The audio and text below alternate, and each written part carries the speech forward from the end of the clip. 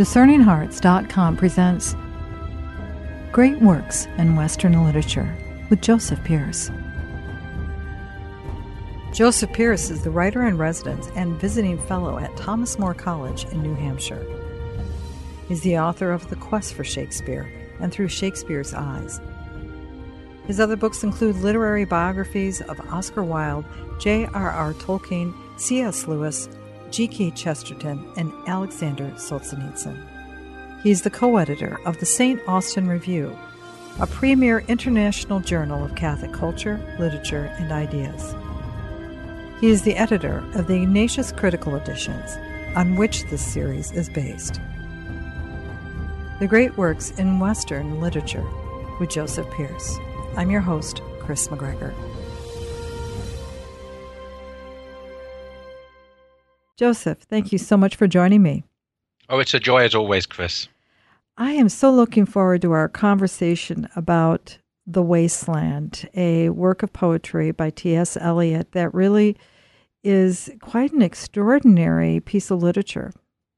Yeah, it's probably, or at least arguably, the most important poem composed in the 20th century.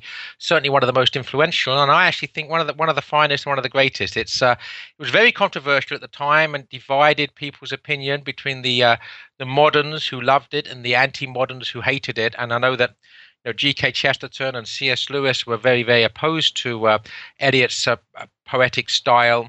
But then other poets such as Edith Sitwell championed T.S. Eliot.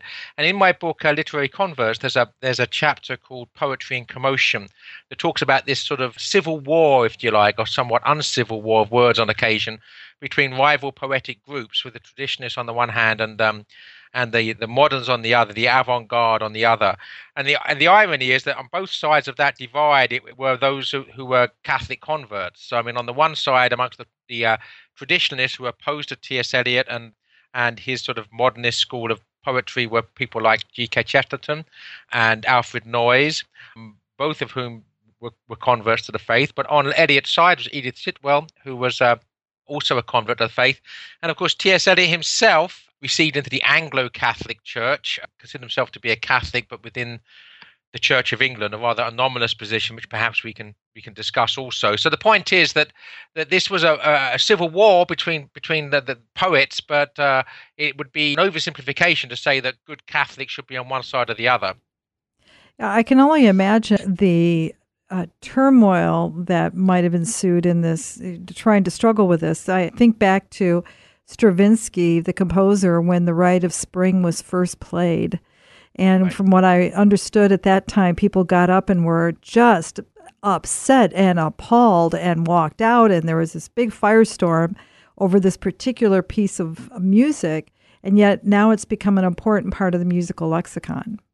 Absolutely. And in fact, slight tangent, but connected to this, the other great convert poet in the 20th century, Siegfried Sassoon, the war poet who went on to be received in the Catholic Church in later life, he wrote a wonderful poem called Concert Interpretation, Le Sacre de Printemps, the Rites of Spring, about that riot in Paris on the premiere of Stravinsky's Rites of Spring, and basically sort of almost lampooning it as a load of bourgeois nonsense, because now sort of 10 years on, it's part of, in fact, it's less than 10 years on when Sassoon wrote this, it was part of the musical canon and become thoroughly bourgeois and respectable. And of course, the same thing would apply to Eliot's The Wasteland. I mean, for all of the horror and controversy that it caused upon its publication in 1922, very, very quickly became a standard of literature text in high schools and universities, and really became sort of very, very bourgeois. In fact, it a brave man to suggest that it wasn't the great work that most people seem to agree that it was. Written in 1922, that's very important for us to keep in mind the time period in which this sprung from. Absolutely. I mean, obviously, that the period following the First World War ended, of course, in November 1918, and the period immediately following that really was a period of wasteland, shall we say, a period in which people were questioning what exactly civilization was or wasn't. It seems that the Europe that had just cut itself to pieces in this fratricidal war had lost its sort of moral compass, its moral authority, its moral bearings, and people were questioning exactly what was civilization. It certainly couldn't be the sort of civilization that they were claiming that people were fighting for during during this fratricidal war. So it's a vacuum which Eliot's poem sort of filled with, if you like, the fears and the disdain that the modern generation felt towards the sort of so-called civilization that had led to the First World War. I remember the first time I encountered the wasteland, it was in college, and we had company notes in which it almost became a little bit too analytical, going back and forth. It was one of those that once I in later years would hear it read by T.S. Eliot himself, it made more sense. I mean, it was one of those where it almost to the ear, in overstudying it, sometimes it kind of takes away from the flow, as it were. Well, I think part of the problem is that Eliot's been very poorly served by the critics over the years, with a few exceptions. Most of the critics, most of those that praise Eliot, actually damn him because they don't understand where he's coming from. They make him out to be someone, or the wasteland at least, as being something which is anti-religious or irreligious, something iconoclastic, which basically was cynical towards Christendom and Christian civilization. And nothing could be further from the truth. And that's the problem, is that most critics, if anything, they actually obscure the true, profoundly Christian meaning of the poem, rather than actually clarify the difficulties that the poem. It is a difficult poem, and no one pretends otherwise, but it's not that difficult. And basically, when you scratch beneath the surface of Eliot's Wasteland and you look at the intertextuality, the references he shows us in the poem, it's quite clearly a work which laments the divorce of modernity from Christian tradition. And the Wasteland is the consequence, the fragmentation of culture that followed the divorce from the unifying influence of the Catholic Church. So this is quite clear from the poem. It's quite clear from where Eliot's moving at the time he's writing it. We need to get one thing very clear here. When Eliot was back, it was studying at the Sorbonne in Paris in 1910. He fell under the influence of Action Française, the leader of which, Jean Moraz, declared himself to basically be a Catholic, a monarchic, and a classique. So a classicist, a monarchist, and a Catholic. So when Eliot was received into the Anglo-Catholic Church in 1928, so 18 years later, Eliot declares himself to be a Catholic, a classicist, and a royalist. In other words, echoing exactly the words of Jean Moraz in 1910. Well, when's the Wasteland written? In 1922, right in the middle of that period. So it's quite clear that Eliot was already a proponent and an advocate of the radical traditionalism of someone like Jean Moraz, that believed we had to get back to a sort of medieval understanding of civilization and culture and politics in order to make sense of the modern world. And also the other thing, at the time that Eliot's writing The Wasteland, he's walking around with a pocket edition of Dante's Divine Comedy in his pocket. Dante's his master.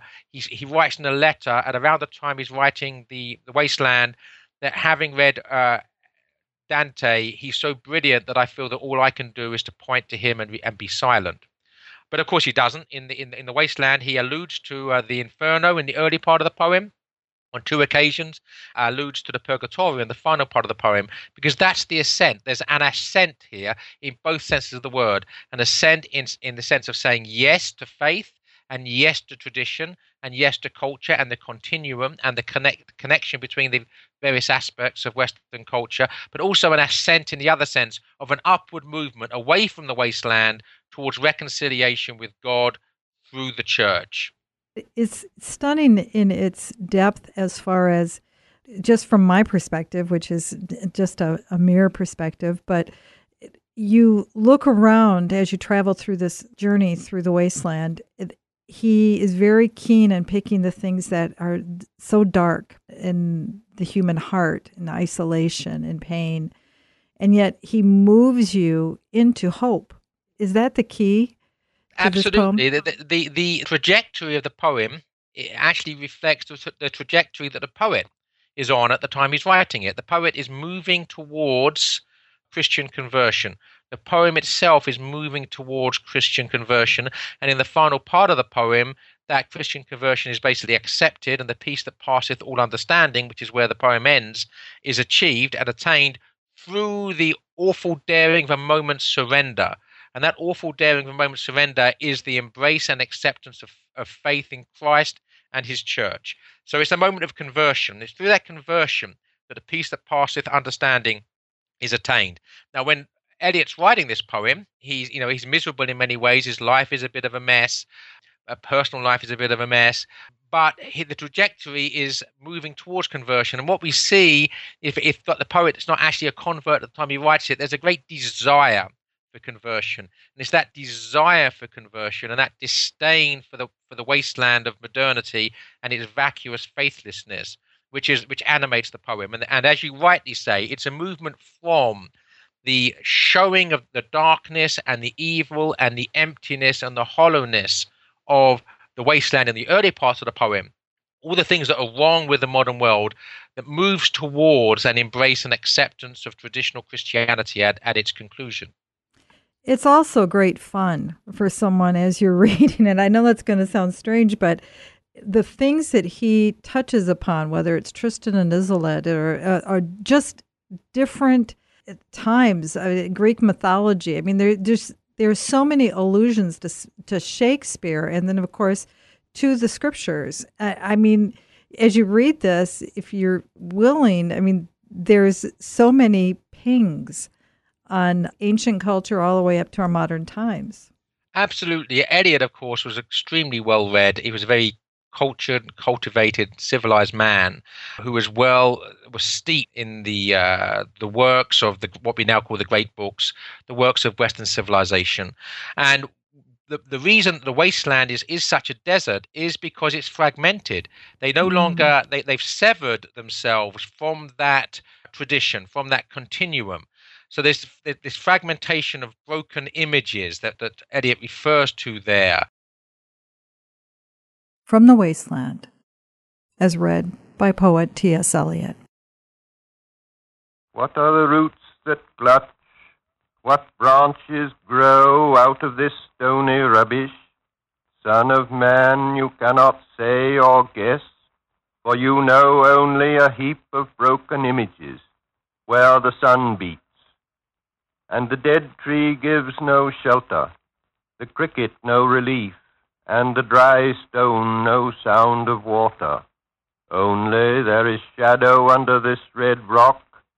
Come in under the shadow of this red rock, and I will show you something different from either your shadow at morning striding behind you, or your shadow at evening rising to meet you. I will show you fear in a handful of dust. This really is a damning indictment of the modern world, that because of its contempt for the past and its contempt for Christianity and its contempt for Western civilization and Western culture, it no longer makes the connections between various works of literature, various great books. It no longer makes the connections between the sciences, by which we mean all the sciences, science being scientia, the Latin for knowledge. So between theology and philosophy and history and natural philosophy, which we now call the physical sciences, literature and art, music, all of these things should be connected in a holistic and holy sense. Then that's what the modern world has lost, and that's why it's become a desert, a wasteland.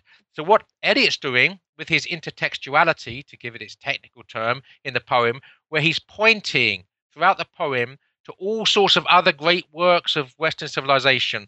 He's pointing to these as ways of showing us something beyond, something that transcends, and something that's deeper than the wasteland. And the challenge, of course, is for us to know those works as well as Eliot knows those works, because it's through making those connections that we get beyond the broken images and the fragmentation towards the wholeness and holiness of a Christian life and a Christian understanding of reality. The poem itself is broken into 5 different episodes, as it were.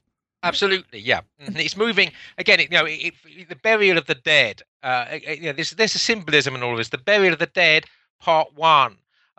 This is basically showing the culture of death, what we would now call the culture of death, and if you like, burying it. It's something which needs to be put behind us. A game of chess is a lot of irony here. It alludes to various works of literature, but not least to The Tempest, part 2, a game of chess, alludes to The Tempest, where in The Tempest, when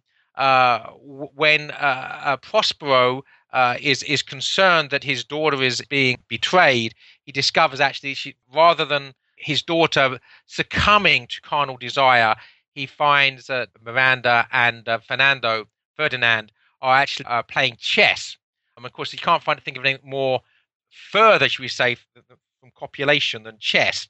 So yeah, but of course, there's an irony here because a lot of this part 2 is about the abuse of sex, about the culture of death, about abortion, and running through it all, by the way, is a memento mori, the traditional Christian way of presenting the ultimate reality of humankind, which is the reminder of death, the memento mori.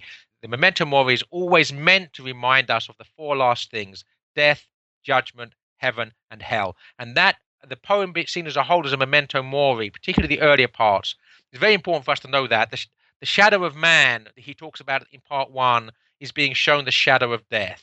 And that is important for us to come to an understanding. So in the famous bar scene in part 2, in a game of chess, when the barman at the end, pub scene, keeps saying, "Hurry up, please, it's time," in big uppercase letters. This is a repent, hurry up, please, it's time, you're going to die. You're talking about all this nonsense about abortion. That's immediately before this reference to a woman who takes drugs to bring about a miscarriage. Mm-hmm. So, and it's about repenting. And if through here, the fire sermon, again, is about lust, and it's the lust from the rich, from Queen Elizabeth and the Earl of Leicester, Antony and Cleopatra, to the middle class, to the typist in her room, to the poor, to the women in the bar. And the fire sermon ultimately brings us back to Carthage, which is where Dido, of course, in the Aeneid, had a relationship with Aeneas, which was disastrous for all concerned, where, if you like, lust got the better of duty to God and to country. So to Carthage then I came, but Carthage also refers to St. Augustine. And it ends with, "O Lord, thou pluckest me out, O Lord, thou pluckest burning." And this is a reference to St. Augustine's Confessions. And then death by water, of course, is another memento mori. It's death again, but death by water, this is part 4 of the poem, is baptism. So it's death, but it's also a premonition and a prophecy of resurrection. And then finally, what the thunder said, part 5, is where we come to the resolution through the embrace of faith, the surrender to faith, and the peace that comes in consequence of that. The last chapter is so powerful unto itself. I mean, what the thunder said. Somebody who's coming up and he's on the rock and he's experiencing all those things that the prophets, in essence, would experience when you go back into the scriptures, but he puts it into a context that's very much 20th century. Oh, absolutely. And we see here that what the wasteland needs, of course, is living water. It's a desert that lacks living water. If there were water and no rock, if there were rock and also water, and water, a spring, a pool among the rock, if there were the sound of water only, not the cicada and dry grass singing, but sound of water over a rock, where the hermit thrush sings in the pine trees, drip, drop, drip, drop, drop, drop, drop, but there is no water. So you see this absolute desire. This is a culture, the wasteland, that's literally dying of thirst because it's not accepting and embracing and drinking of the living water, which is Christ. So immediately after this reference to the water, we have a reference to the road to Emmaus. Who is the third who walks always beside you? When I count, there are only you and I together. But when I look ahead, up the white road, there is always another one walking beside you, gliding, wrapped in a brown mantle, hooded. I do not know whether a man or a woman, but who is that on the other side of you? Of course, the third who walks always beside us is Christ. So this we go immediately from this the lack of water, there is no water, to the one who provides food and drink spiritually for humanity, and that's Christ himself. There are so many moments throughout the poem where when you realize the wasteland isn't just about a place, it's more about the people that you're encountering in the place.